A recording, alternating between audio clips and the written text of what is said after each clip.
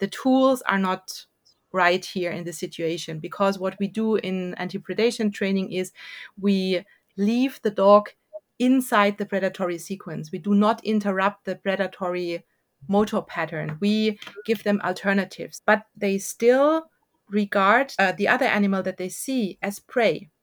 We do not change this perception. And you do not want your dog at home to perceive your guinea pig or your cat as prey, because this might end not very well. Hello, you cat and dog people. This is It's Training Cats and Dogs, the show for pet pros and pet parents who want to level up their cat and dog coexistence skills. I am Naomi Rotenberg, a certified professional trainer who specializes in helping cats and dogs get along. And here we talk about how to get your pets or your clients' pets living safer and happier lives together. I do just want to say that I lost my voice for some reason, and I don't usually sound like this for people who are new to the podcast, so please bear with me for the intro and outro. All right, so many of my clients come to me scared that their dog sees their cat as prey, and they're worried about the cat's safety, which is totally understandable. And that's why I wanted to talk with predation substitute training extraordinaire Simone Mueller. Trainer, behavior consultant, and author of books Hunting Together and Rocket Recall. I put the links to those in the show notes. And I knew if I had her on the podcast that we would get deep into what predation is, what it isn't, and how to address it both outside and inside the home. We talk about how adding a new dog to her home actually caused acute stress and medical consequences for her resident animals, why it might not really matter if your dog sees your cat as prey or just wants to play with them, and which aspects of her predation substitute training process are not appropriate for use with cats and dogs in the home. All right, let's dive into it. Hi, Simone. I'm so excited to have you on the podcast. Thank you so much for being here. Hi, Naomi. Thank you very, very much for the invitation. I'm really excited for this episode because we're going to talk about your own animals. You have cats and dogs, and also your specialty, which is predation in dogs, and how those may or may not, spoiler alert, they don't work together in terms of what you teach people to do with predation for dogs outside versus dogs and cats inside. But we're going to get way into that. But first, I want to get to know you a little bit and for our listeners to get to know you. So you've prepared our favorite game, Two Truths and a Lie, for me. And I would like to play and see whether I can guess the lie.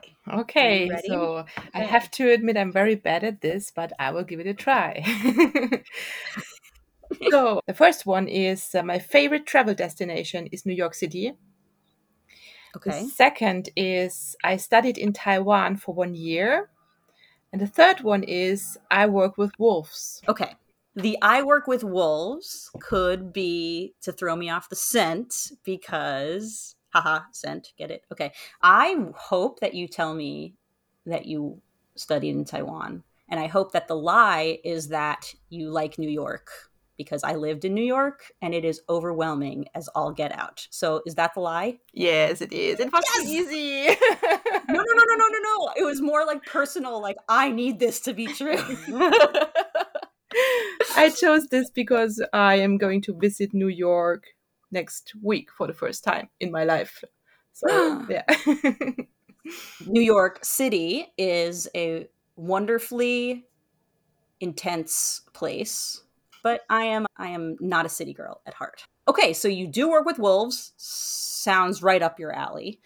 I work in wolf monitoring in Germany as a volunteer. Cool. So you're not actually doing any training. You're thinking about like movement and population and all of that stuff? Exactly. And protection of animals from wolves and stuff like that. And documenting where the wolf has been and when a wolf has been killed, what killed him, things like that. That's fascinating. So let's talk first about your pets and kind of your life story a little bit. Tell me about the dogs and cats you live with and kind of who came first, what their relationships are, all that stuff. Yeah, so Literally, I have been living with cats and dogs all my life. We had the first cat when I was, I think, 4 years old, and the first dog as well in my family. So we always had cats and dogs. And I always feel confused when people ask me, are you a cat or a dog person? I'm like, whoa, what question is that? Because I could never decide between the two. So yeah, it is totally enriching to live with both species in this, at Mhm. least what I think. And so far, I have always been lucky, I have to say. They always get along with each other quite well. And yeah, so we had the family dog and the family cat when I was a kid. And then I had my first own dog. And when she was 2 years old, the first own cat moved in as well. I found her on a farm. She was abandoned. At the moment, I have two dogs and two cats. And I think this is the ideal amount of pets for me. Two dogs, two cats. More is a bit stressful, I have to Definitely. say. And but I don't I wouldn't want to live with just one cat or one dog. So two and two is perfect for me, I think. Yeah, I have 4 beings that I am in charge of.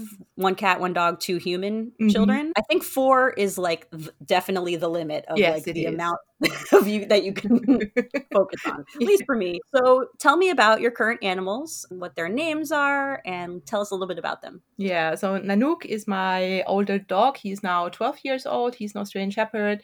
And funnily, he moved in the day that my two cats were born.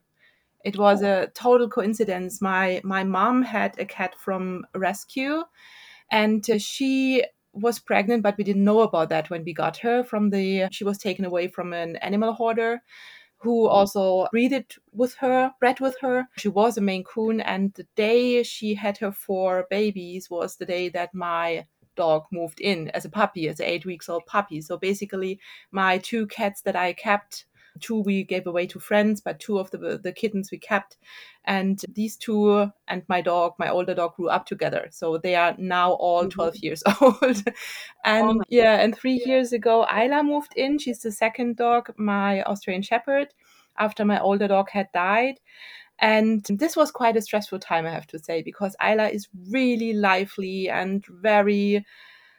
I always say she's a flower child. If she was a human, she would be a hippie dancing somewhere on the beach in Bali or something. And it was a very stressful time for my cats, and also for Nanook, who had already been, I think they were 9 years at this time, so not the youngest Mhm. anymore. So how did you work through that puppy energy that didn't really jive with the Three Musketeers? Yeah, so I have to say that we really had to keep Nanook and Isla separate indoors for 8 weeks. Otherwise, I would have been afraid that Nanook would literally killed her. So maybe not on purpose, but maybe by accident. He didn't really like her in the beginning. She was too young, she was too boisterous, and he couldn't manage that very well. So we had crates, we had X pens, we had baby gates up. And for my cats, we have those high retreats, like a catwalk, so they can move Mhm. from one room to the other room. But still, for my female cat, for Mia, this was so stressful that she collapsed one day, and Oh we had to, no. yeah, it was really scary. She was lying on the floor and couldn't move anymore. And then we took her to the emergency vet, because of course it was Sunday morning at 6 o'clock. It Of always course. happens on a Sunday. Mhm. And the emergency vet said, is there anything stressful in her life going on at the moment? Because he said she was having, I'm searching for the English word here, when you have problems with your stomach. Like um GI issues, gastrointestinal issues? exactly, so too Mhm. much acid in her stomach. And Mhm. this was making her feel sick, and her whole body couldn't cope with this anymore. And then we said, yeah, we have a new puppy. And he was like, yeah, I guess this is it, because he couldn't find anything going on with her in terms of illnesses. And she really had to get accustomed to this change in her life. Yeah. That's really an intense reaction. So one of the questions that I have in my intake form for my new cat dog clients is like, are any of your animals experiencing acute stress? Yeah. Because yeah, there's relatively baseline amount of stress that you can expect from any animals when they're trying to navigate conflict. Yeah. But if someone is having medical issues like over grooming in cats and urinary things, all of that stuff, like emergency, different things need to be done. So besides for kind of giving it time, were you able to find solutions to get her more comfortable? Yeah, so we allowed them more space because at this time I was living on my own and I only had a very little flat. So what we did is basically we moved the cats to my parents' house, but I went there too. So we all went to a bigger house where there are 2 floors and where the cats could retreat more easily and they can also use the garden. So they had a little bit more space and more, yeah, distractions from this little puppy because in a two room flat, very small flat, it was too crowded for them all. That's amazing that you were able to do that. Yeah. Space is so important. Mhm. Just the way the house is set up can make Yeah, such a huge difference. So I'm glad that you were able to figure out that option. Yeah. And she had more opportunities for different types of behaviors as well, like exactly. being able to go outside and things like that. And I think the garden outside is priceless for them because there is so much going on. They can show so many, as you just said, they can show so many exploration behavior. And yeah, this was really good for them. And of course, medication. So we had her stomach under control and then, yeah, we just gave it time. Well, the puppy also grew up a little bit. And I'm assuming you did some training, working on some relaxation, perhaps a little more chill. Did she become chiller ever? Yeah. So there is a nice game that I normally play with dogs to get them to become more familiar with each other. But you can totally play this with your cat too, where you just say the name and you feed a treat, and then you say the name of the other pet and you feed a treat to them as well. So they learn that the name and the sight of this other animal becomes a predictor for something good to happen, actually, because they will get a treat after that. And we played this a lot with the cats and the dogs. And yeah, it was quite good. Yeah, I love that name game. Yeah. Once they've gotten kind of over that we cannot see each other without going bananas, then you can kind of start bringing that into the rotation of just like, oh, look, we can all be in the same space and eat food and Yeah. everything is lovely. Let's have a tea party. Even if there's barriers between them and everything, it's a nice kind of mini milestone to be able to get to. Yeah, that's true. You mentioned before, like you were worried that Nanook might hurt Isla. And this is a good transition, I think, to your work in predation because there's a lot of questions that I get from, focusing on cat dog stuff. Everyone, not everyone, but a lot of like the FAQs that I get have the word predatory or predation somewhere in there. And so we are a podcast centered around cats and dogs, but we want to talk about predation in dogs in general because I think there's a lot of people who don't really get it. And so they think that like any chase of an animal is predation, or is it? I don't know. So let's talk about that a little bit. I'm just going to throw out some questions that I get that I would love to have you address for listeners. And we can start with that initial, like, I'm not sure if he was going to hurt her. Yeah. So how can you tell whether a dog is going to be predatory towards another animal? Yeah. So I get this question a lot when people talk about predation and they are not sure, is it aggression? Is it predation? Is it both? So the terms get mixed up a lot. So I've even heard predatory aggression, and this term doesn't make sense because the difference between aggression and predation is that in aggression you want something to go away. This is what Mm-hmm. Nanook wanted to do with Isla. He wanted her to go away. Mm-hmm. Predation is something different. Predation is that the animal or the predator wants to get closer to the animal. He wants to catch this prey. And well, the outcome pretty much looks the same. If you have it in your house, it's not a good thing because Right. someone might get hurt. So when I get questions about cats and dogs or other pets and dogs, I don't look too much into what is the motivation behind this. I rather get into training straight away because sometimes it's not clearly obvious and it doesn't make sense to stay there too long and to try to figure out what it is. Yeah, so it's better to get training. Yeah. So if I'm understanding correctly, it's basically like if you have a dog who is lungy chasey at someone else in your house, whether it's because they want to be big and scary and make that thing go away, or they want to very quickly get towards that thing, Yeah, whether to play or to eat it, that behavior is just not okay safety wise, no matter what the reasoning behind it is, and we would address it in a similar way anyway. exactly. Yeah, yeah, So who cares? But I think that so many people are like, they feel like they need to know, because in case there's like a management fail, which management always does fail in some way, like, am I going to come home to a dead cat? I get that fear. me too, totally. Yeah. Do you have any suggestions for people who are really having those thoughts in terms of what behaviors to look for in their dogs? Well, if you want to find out if your dog is really predatory in a certain moment, you can look at his body language. Because when a dog wants to get closer to a certain animal, they normally get into a stalk, which means that their body is really getting arrow shaped, pointing totally towards this particular trigger or this particular animal, and the whole body gets tense. The ears are pointing forward, the eyes are glued to this very animal, and it's very, very hard to interrupt them in this very moment.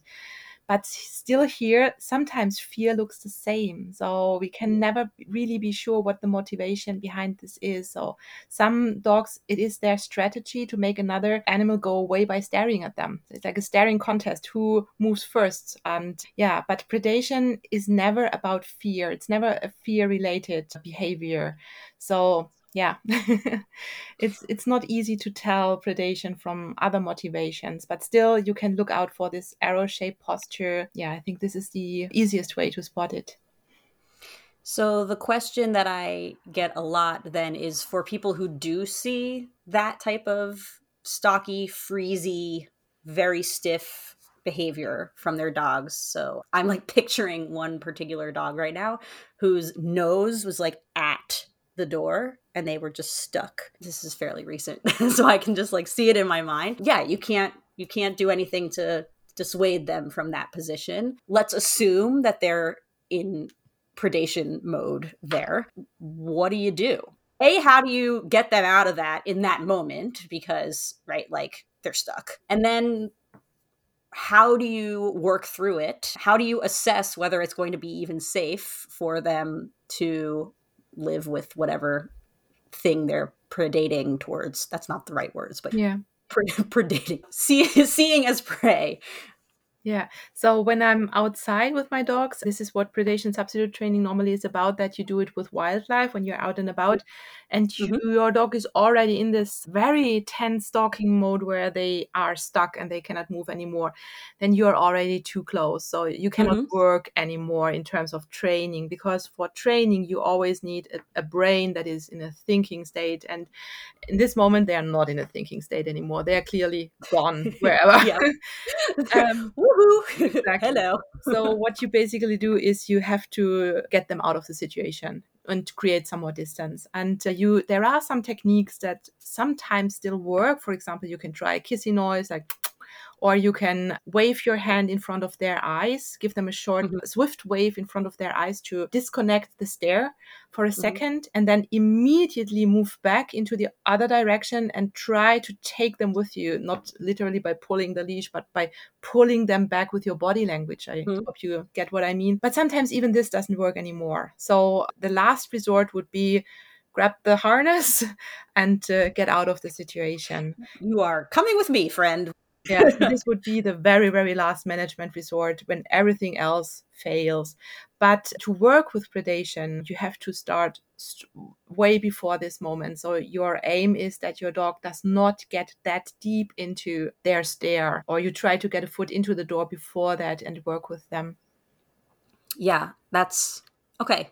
Good. That's what I do. I'm so pleased. I'm always happy when I'm like, this is corroborating what I do with my clients. Yeah. So if you are information gathering or your management is not up to snuff in terms of giving them the distance that they need to be able to exist in a non-stalking state. That's where what you need to find out first, right? If there is no place in the house where they can be out of hypervigilant stalk mode, then you're kind of screwed. We could talk about visual barriers. We could talk about like distance diagonally, like you were talking about 2 floors of a house. You know, the longest side of a triangle, of a right triangle, is going to be the hypotenuse. Good job, geometry. So like you could talk about, is there any distance where the cat could be up and the dog could be down? That might give you those extra 2 or 3 feet that you need. But yeah, sometimes it just doesn't. You can't get in to that brain space. So it seems like you're alluding to kind of the elephant in the room here, which is people who have questions about predation in their house between their dog and their cat. There's some concepts about predation in general that we can talk about, but the techniques that you talk about in predation substitute training are not for that situation. It's specifically, like you were saying, for wildlife and out in large spaces. And I'm assuming like community cats, like out in the world, that you're not going to want to hang out with. We could treat them like squirrels. Yeah, exactly. So we'll put aside cats and dogs for a second, because I think everyone's going to want to know about predation substitute training anyway, because it's fascinating. Do you want to give us a little bit of background and how you got into predation work in the first place? And then we'll mosey back to cats and dogs, I think. It all started with my own dog. I think so many dog trainers have this. It all started with one particular dog, and it was my first own dog that I had when I was in my early 20s. She was an Australian Shepherd mix, and she she was such a big hunter. I don't think in retrospective she was that a big hunter, because I think if I had her now, she would be handled quite okay. But by that time, I didn't know anything about anti-predation trainings and what to do with this. And so I was totally on my own and I didn't know what to do. And so I went to some dog trainers, but nobody could help me. I went to a dog club and they couldn't help me either. And then I read the first book that was coming out at this time about force-free anti-predation training. And I think this was a game changer for me, because I figured out pretty soon, at this time, e-collars were still allowed in Germany, but I didn't want to try it. So I ended up with a leash. And that was it. Keep your dog on a leash. Okay, thank you. And then the first book came out about anti-predation training. And it was really a game changer for me. I remember that I read it on my holidays and I didn't have my dog with me at this time. And I was so eager to come home again to give it all a try. I could hardly wait for the holidays to be over. And then years later, I started my dog trainer education and we learned about force-free anti-predation trainings as well. And I totally thought, well, this is where I want to delve deeper into this topic, because it's so fascinating and interesting. And I live in a rural area. So many people come to me and tell me, I want to have my dog off leash, or my dog is chasing XYZ. And you need it all the time as a dog trainer, at least here in Germany. So we could keep our dogs on leash. So everyone's going to say, oh, keep them on a long line. But even if they're on a long line, they're still going to show some predation behaviors. So can you talk through a little bit about what the predatory sequence is, and let's say the first few steps of what people are looking for? So predation is sequence. So it's not just one single behavior that the dog shows. It is a chain of behavior. And it starts with orienting in the environment. So your dog might search for something to hunt. I guess you have seen that in your own dog when you, for example, come out of a wood or you reach the top of a hill and suddenly your dog stops and looks around. Mm-hmm. So this is the very first step of predation. They look around to gather information. Is there something dangerous, or is there a potential partner, or is there something to hunt? And some dogs do this with their eyes. Some dogs prefer their noses down on the ground. If you think of a spaniel, for example. Some dogs like it with their nose up in the air scenting. A lot of gun dog breeds do that all the time.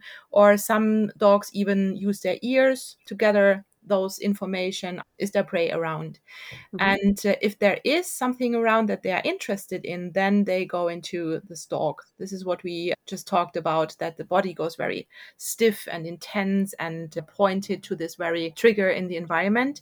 And what happens next is that they go into a creep. They creep forward. Some dogs have that in their genes a lot. For example, border collies creep all the time. They love to creep. Some dogs do not do it at all. It has been bred out, or they do not enjoy it. And the creep is there to bridge the gap between themselves and the prey animal, because the prey animal are quite fast. So think of a deer with very long legs. The legs are so long for a reason, because there was evolution and they had to run away from predators. This is why their legs are so long. They are very, very quick. And the dog is not that quick, or the predator is not that quick. So they try to get as close as possible. And the moment they think, yes, now I can bridge the gap, now I will be fast enough to reach this animal, then they go into the chase. And this is the moment where the dog owners realize, oh, my dog is hunting. But you see that there was so much before that chase that goes unnoticed. And during everything that comes before the chase, we still have time to interact with our dog, or to interrupt it, or to ask them to do something else. And when they go into the chase, normally it's over. So yeah, they are like in a tunnel. And then if the predator is, I say, lucky, and they can make prey, they grab it, they shake it, they kill, and then they start to dissect and eat. And then the behavior chain has come to an end. So we talked about the stalking before as kind of like it's over in terms of training, because they're already in this kind of tunnel vision situation. But then you just said, oh, but like before the chase, you can do stuff. So what's the stuff? Yeah. What's going on there? What's the difference? Force-free predation training to be successful has various elements. It's not something that you can fix in a session. It's like lifelong learning for the handler and for the dog as well. And there are a lot of things that the handlers or the owners have to incorporate into their everyday life, into their training, into their walks, to make the training successful. So it's not a quick fix, actually. But there are, I think, 4 components that you can define that you need to incorporate into your training. And if you leave out one, the training will not be very successful. So the first component is that you have management and prevention. Yeah, the easiest thing would be put your dog on a leash, but there is much more than that. For example, even if you have your dog on a long line, as you said before, they will still go hunting in a kind of way, or it will be very frustrating for your owners because the dog is at the end of the long line all the time pulling forward. So you have to do something like staying in touch with your dog in terms of communication. You teach your dog to stay on a path, not roam the bushes searching for something. You teach them to look at you from time to time. You teach them to stay in a certain parameter around you. This is all management and prevention. And then there are some tools that you need for when you are in this particular situation. So when you come across a deer, a squirrel, a rabbit, a boar, so you need a tool that you use with your dog in this very situation. And here, this is from a dog trainer perspective, a tricky part, because as a trainer, I always tell people not to train in the situation, but for the situation. And here, when we deal with predation, to some extent, we need to train in the situation, because if your dog is not in a hunting mood, you cannot train. So it's quite tricky. So you tell your clients to go outside, search animals to hunt. I don't mean like search running through the woods, but you go to areas where it is highly likely that you meet animals on your way anyway. And then you train those tools. And then the third component is that you need to give your dogs outlets for their predatory energy, because the tools that we talk about are connected with impulse control. So they cost a lot of impulse control. And the dog can only sustain this impulse control in a situation when they have an outlet for their energy in other situations. So what you basically do is you have a look at I always call it the hobbies. What was your dog bred for? Or if you have a mixed breed, what does your dog enjoy? And then you take those parts of the predatory sequence and you play games as an outlet for those particular parts of the sequence. So, for example, if your dog enjoys stalking, for example, a border collie loves to stalk, so you give them games that are connected with stalking.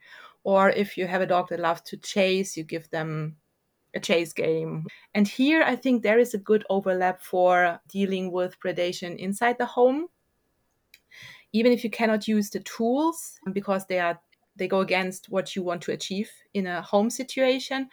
You can still give your dogs outlets because they have those needs. They want to kill and catch, and it's not appropriate for them, but they don't know that. So you have to give them substitutes. You have to give them outlets where they can, yeah, let out this energy and kill a stuffed animal or a paper bag or something like this. Yes, that's a huge component of the programs that I have as well. Management enrichment is first. That's it's nothing new under the sun. Everyone should do that, but in those particular things, like those specific behaviors need to have an outlet. And then the fourth part is an interrupter, because it will happen that your dog goes over threshold, the deer was too fast or the rabbit was too close, and your dog will go into a chase. So you need a solid recall or an interrupter in any form. It can be a down or a sit or a recall or a U-turn that is trained so well that your dog will be able to follow it even when they are highly distracted, when there is something running off. Yeah. So the question might be, if you have that, why do you need the other stuff? You don't.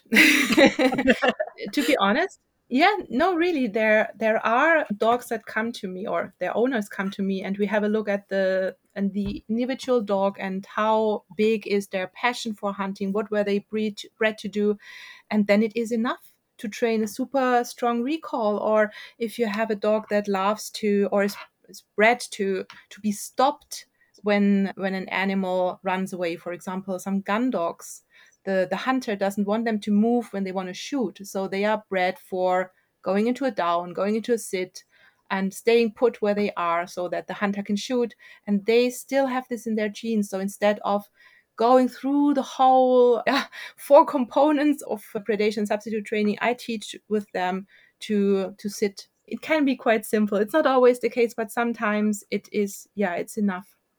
It's so useful to think about, even though in our case, coming back to cats and dogs in the house, we can't use all four of the components. Especially, I think number 2 is what you're mentioning, is like specific to the types of training that you're talking about with wildlife. We can do management, we can do enrichment that deals with the specific behaviors in the predatory sequence that they need to get out in some way. And yeah, we got to do an interrupter. Got to do an interrupter in some way. And so I know you have a book specifically about recall and how to make that really strong. So I will link that in the show notes for people who are like, how do I train an interrupter that's so good that if my dog is in predation mode, like it's going to turn around and come back to me? That's a whole nother podcast episode that we may or may not want to do later on. Because it sounds so simple theoretically, but it takes a lot of work.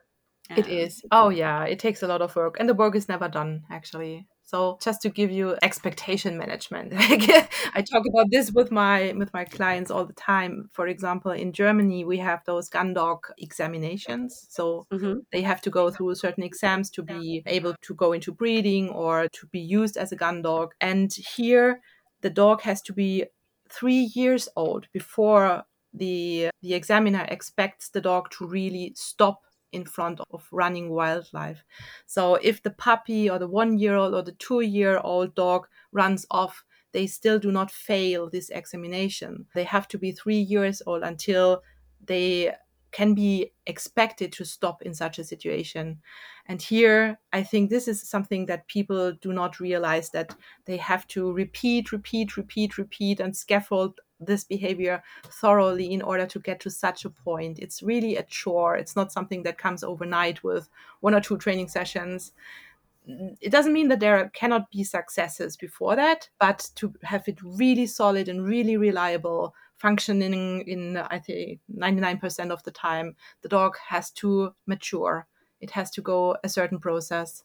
That's so fascinating. And I love that tidbit about the 3 years, because one of the questions I always get is like, how long is this going to take? I'm like, I don't know. At least for the dogs that are going into predation, like at the site of the cat, we are working together actively at least 6 months. Yeah. At the very least. You're not just spending 6 months teaching a recall. It's not just going to be like slog for 6 months, everything is terrible, but you need to be able to trust your animals.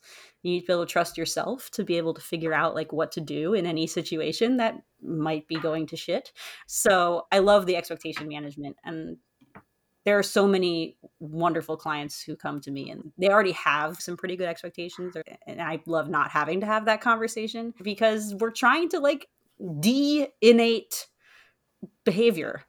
That's not a word. You know what I mean? We're trying to work against behavior that is so, so strong. A lot of times you can get really far, but like you can't just get rid of it. It's not a thing. But I think the good thing is that a lot of clients, they are happy about first steps as well, because they have tried so much and they have been demotivated and depressed by this behavior, that when we achieve little milestones, they are already quite happy. So it's always in us trainers, I think, that we know the end result and we want to work towards this, but the clients, they are quite happy with some little outcomes as well. It doesn't mean that they have to stick there forever, but it's not that depressing for them anymore. The situation can be relieved quite easily. Yeah, that all or nothing feeling as a person who's like in the trenches of dealing with a behavior that is stressful. So not even Yeah. predation, just any person who's has animals that are stressing them out. To go to someone and hear them say, I can't do anything for you, like nothing. You were like, I'm going to seek out every possible piece of information because it can't be nothing. It's not like I can't do any. You got to move the needle like a little bit. What do you mean you can't do anything? Anyway, but then there's the people who promise the whole world. So it's this all or nothing thing. And I like with anything that's good in this life, it's in between. Exactly. Yeah. So for listeners who are saying, oh, my dog is predatory outside and predatory inside toward my other animals, because we do have some of those, what do you think is the right way to go in terms of skills to work on first that ideally will work both in the house and start to work out of the house too? Yeah.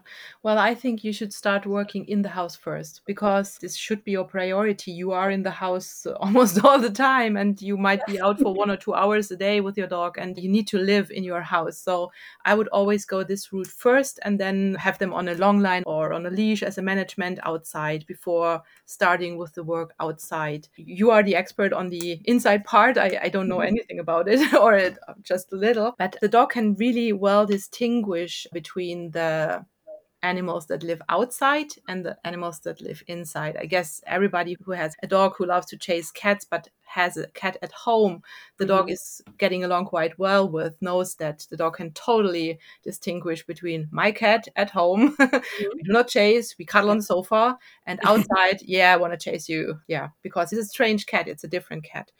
And I get a lot of people asking me, can I use predation substitute training with my cats, with my chickens, with my guinea pigs? And I always say, no, sorry. You can still buy the book, of course. You can look into the games and you can do the management, but the tools are not right here in this situation, because what we do in anti-predation training is we leave the dog inside the predatory sequence. We do not interrupt the predatory motor pattern. We give them alternatives. So, for example, the most obvious alternative is you cannot chase a deer or a cat, but you can watch it as long as you want to. So the dog can still experience all those nice, happy hormones, mainly dopamine in this very moment, that they experience when they chase. but they cannot do this physically with their legs. They do it only with their eyes. But they do not have to leave this all behind and do something completely else with you. For example, if you ask your dog to go away with me into the other direction and your dog is like, whoa, why? I want to do that because this is so important for me. And by giving them at least something, they are more willing to cooperate with us. But the downside of this is that they still regard the other animal that they see as prey. We do not change this perception. And you do not want your dog at home to perceive your guinea pig or your cat as prey, because this might end not very well. Yeah. Right. That's the overarching goal to see them as my cat versus random cat that I can predate. That is a lovely soundbite. Thank you. We still want to keep them outside thinking that the cat is prey, the outdoor cats, so that they can get that feeling fulfilled. Like it's not just the behaviors, but it's the neural pathways and all of the hormones and stuff that goes along with going through that behavior sequence. Yeah. I love that. And of course, I have to mention this here. We, even with predation substitute training, even with the dogs perceiving other animals outside as prey, we have to keep everybody safe. So it's not that we allow them to kill a cat or chase a cat or something. This is one of the main principles in predation substitute training, that you always have to keep everybody safe. And everybody means you, your dog, and the other animals. So we have to take care of 3 living beings here, but you still don't want to have that in your house. So, in order to figure out how to do that, everyone should buy Simone's book. That's the shameless plug. One of the reasons that I wanted to have you on was because we need to make that distinction, right? Mm-hmm. Like, even learning so much about predation and how it works when it is appropriate outside, like we can then say, okay, that is not what I want in my house. And I always find that having differentiation is really helpful when behaviors look the same. It's just the context that's different. Once they've gotten over that initial behavior of, I'm going to move towards that smaller thing, gotten over the hump where it's not immediately a safety issue, is there a chance that if the dog started out as being predatory, that you would get some kind of like recidivism where they would snap into predatory sequence, even if you've been doing all of this training to leave the cat, all of that stuff, and we're trying to move them away from thinking that the cat is prey, but how do we really know that there's not going to be like a predatory drift scenario? That seems like why we would need to know at the beginning whether they're having a predatory feeling or a just intense go away or like I want to play. You theoretically wouldn't need to worry that much about regressions further along the training program if it's not predatory in the beginning. Yeah, sure. There are points that you can assess here. The most easy assessment that you can do is you can ask for a dog's history. So if they have already caught an animal, they killed it, then the prognosis is not so very good. So the more experience the dog has with solo hunting, the prognosis is not as good as when you start with a puppy or you start with a dog that has only medium prey drive, for example, chasing, and that is it. So you always have to look at the individual dog. You have to look at genetics. What were they made for? For example, if you have a dog that was bred for grabbing and shaking swiftly, like little terriers do, this can be more tricky. Yeah, so basically you look at the dog's age, you look at genetics, you look at learning experiences, and this all goes into the prognosis. But as you said, you already mentioned the word predatory drift. This is something that can happen. Predatory drift, I don't know if all the listeners are familiar with the term. Let's define. Yeah, it is when a dog mistakes another animal or a child, for example, or a little dog for prey. It sometimes happens when dogs play with each other, especially larger dogs play with a small dog, and suddenly the larger dogs go into hunting mode. Might be triggered by a movement or by a sound that the other animal, the little dog or the child or the guinea pig or whatever made in this very moment. And this is something that can happen. And yeah, you have to be aware of that. I just saw the other day a video of two dogs. One had a seizure and was stumbling across the room, and the other dogs immediately went at the other dog and wanted to pin the dog down. And then the caption was, "My dog wants to help the other dog." And this is so bizarre because it's not about helping, it's about bizarre movements that the other dog is not used to, and this might trigger a predatory reaction. So when you leave your pets alone, I would always go for management and separation in this case, and not take any risks. Yeah, I think that's really, really important. You're always going to want to tailor the management for when you're not present or able to supervise to be conservative. And especially when you've been working pretty hard and it's still unclear about what the dog would do if the right circumstances arose. If there's a history, unfortunately you probably can't trust that dog 100% ever. So that's again that's one of the questions I ask in my intake. Have they ever bitten, hurt, or killed another animal? And that doesn't mean, I want to say, it doesn't mean like that's an automatic disqualification. It just means that we're going to pay a lot more attention to management. We're going to have more layers of physical management. We're going to make sure that our positive interrupters are solid as hell, because that physical management will probably fail at some point. And unfortunately, it indicates much more of a serious project on your hands, and expectation management going into that as well. I'm glad we covered that, because you could be doing this for years and everything is quote unquote fine, and then there's a predatory drift issue that you wouldn't have seen. What's really interesting is the breakdown of the breeds of dogs that I tend to see come through my program. Like, we have a lot of shepherds, a lot, but they stop. Right? When the cat stops, they stop, because that's what they're bred to do. There's a lot of chasing. The cat still hates it. It's not like it's all fine because the shepherd, they didn't hurt the cat, so I don't need to deal with this. Of course, we need to deal with it. It's not an appropriate behavior, but there isn't as much of a safety concern often with these types of dogs. And then we have the pibbles, again, terriers, a little more ambiguous in terms of what their predation history might be sometimes, especially like in a rescue situation. We might not know. And then we see other kind of miscellaneous dogs where we don't even know what the breed is at all. So there's definitely a little bit of patterns in what we can expect, like you were saying, from the genetics. And there's a lot of detective work as well. That's important.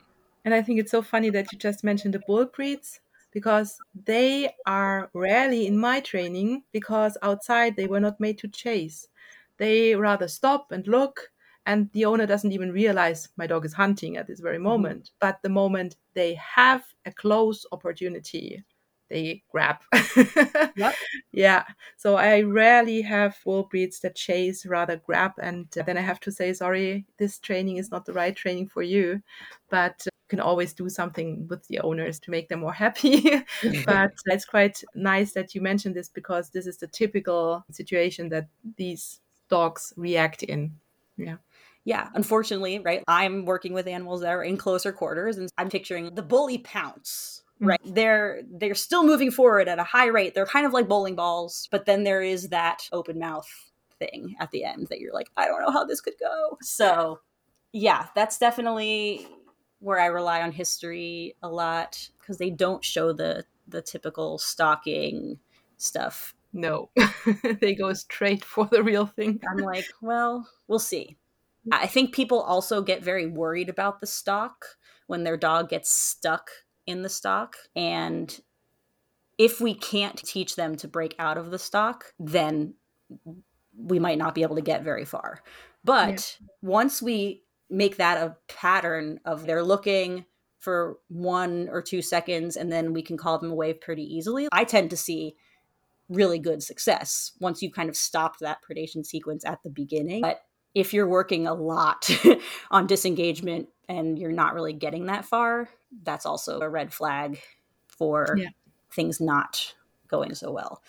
One thing we haven't talked about, we talked about the safety of the quote unquote prey. We haven't talked about the behavior of the prey and how that might affect the dog's behavior. Yeah. Yeah. So theoretically, moving away from the dog, aka running away from the dog, is going to trigger the most intense predatory Of behavior, course. right? Yeah. Okay. And moving away from a close proximity and in a swift movement. This is the squirrel. Yeah. So this is something that, yeah, when I talk about the tools and the interrupter, there has to be this distinction. What is fair to expect from the dog? I simply cannot expect from my dog when there is a squirrel or a cat outdoors running directly from underneath the car and from underneath the parking car, obvious. And the dog is maybe 1 meter away. Then I cannot expect my dog to stop and stalk calmly and do this alternative behavior because this is too much. They are already over threshold in this very moment. So I only ask my dog for these alternative behaviors when the animal is quite far away, when it's not moving that fast. Maybe later on the movement can be faster and the dog can still cope with it, but in the beginning it would be too much. So what we do here is we go for an interrupter, and this interrupter means getting out of the situation, creating more distance, going off into the opposite direction. Yeah, I think this is important to understand. That I see that a lot of on social media now, that people let their dogs watch and stalk, and it's nice, but doing this, it has to be fair. It needs a lot of impulse control, and the dog simply cannot cope with the situation if the squirrel runs up the tree straight in front of them. So this makes a huge difference. And I always tell my clients to start the stalking alternative behavior with something as easy as a cow in the field, for example. So there is a cow 200 meters away, grazing, moving, almost not at all. And this is the right animal to start with, to teach your dog calmness around wildlife, that they actually can stand and watch without decreasing distance to this cow or whatever. And when they come across a squirrel or a cat, get out of the situation. Mm-hmm.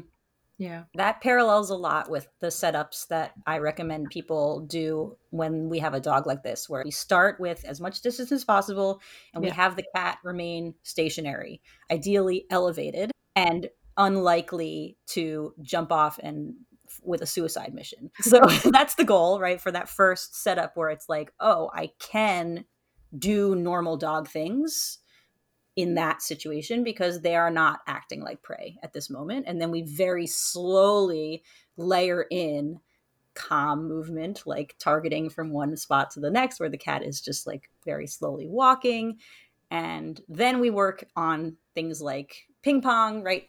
Following a tossed treat where they might kind of trot. But Mm-hmm. this is side to side, importantly. So it's not that front to back Oh, yeah. Mm-hmm. movement. We work up to that with first is like Super Bowls from Leslie McDevitt, where it's, Mm-hmm. slow station to station movement, but that is front to back, forward, back, forward, back. Wow, that's awesome. And Yeah. then we might end there, right? Because it's not fair to expect a dog to be able to calmly watch a cat like booking it away from them. So that's where, our interrupters are going to be helpful as well. So I am seeing a lot of parallels. So I'm Yeah, glad that. definitely. And I'm glad that you brought up Leslie McDevitt's games, because I think for those close encounters in a narrowed space, they are perfect because they keep the dog thinking in a thinking state. And yeah, it's perfect for this type of training. I love it. Thank you so much for coming on the show. I know everyone is going to be so happy to listen to this perspective and learn a lot about predation in general and the differences between dog predating inside, dog predating outside.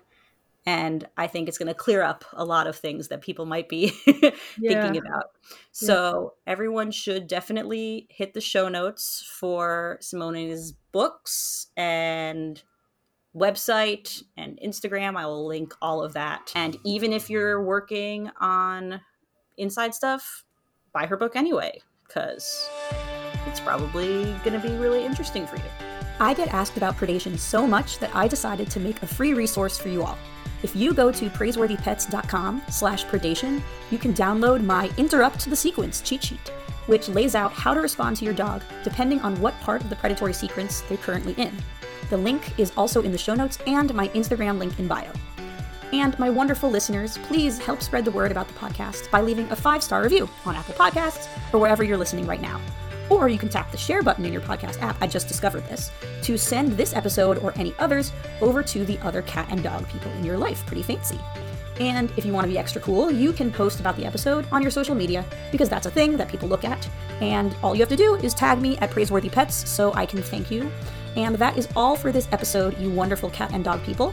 Meet me back here in 2 weeks for more It's Training Cats and Dogs.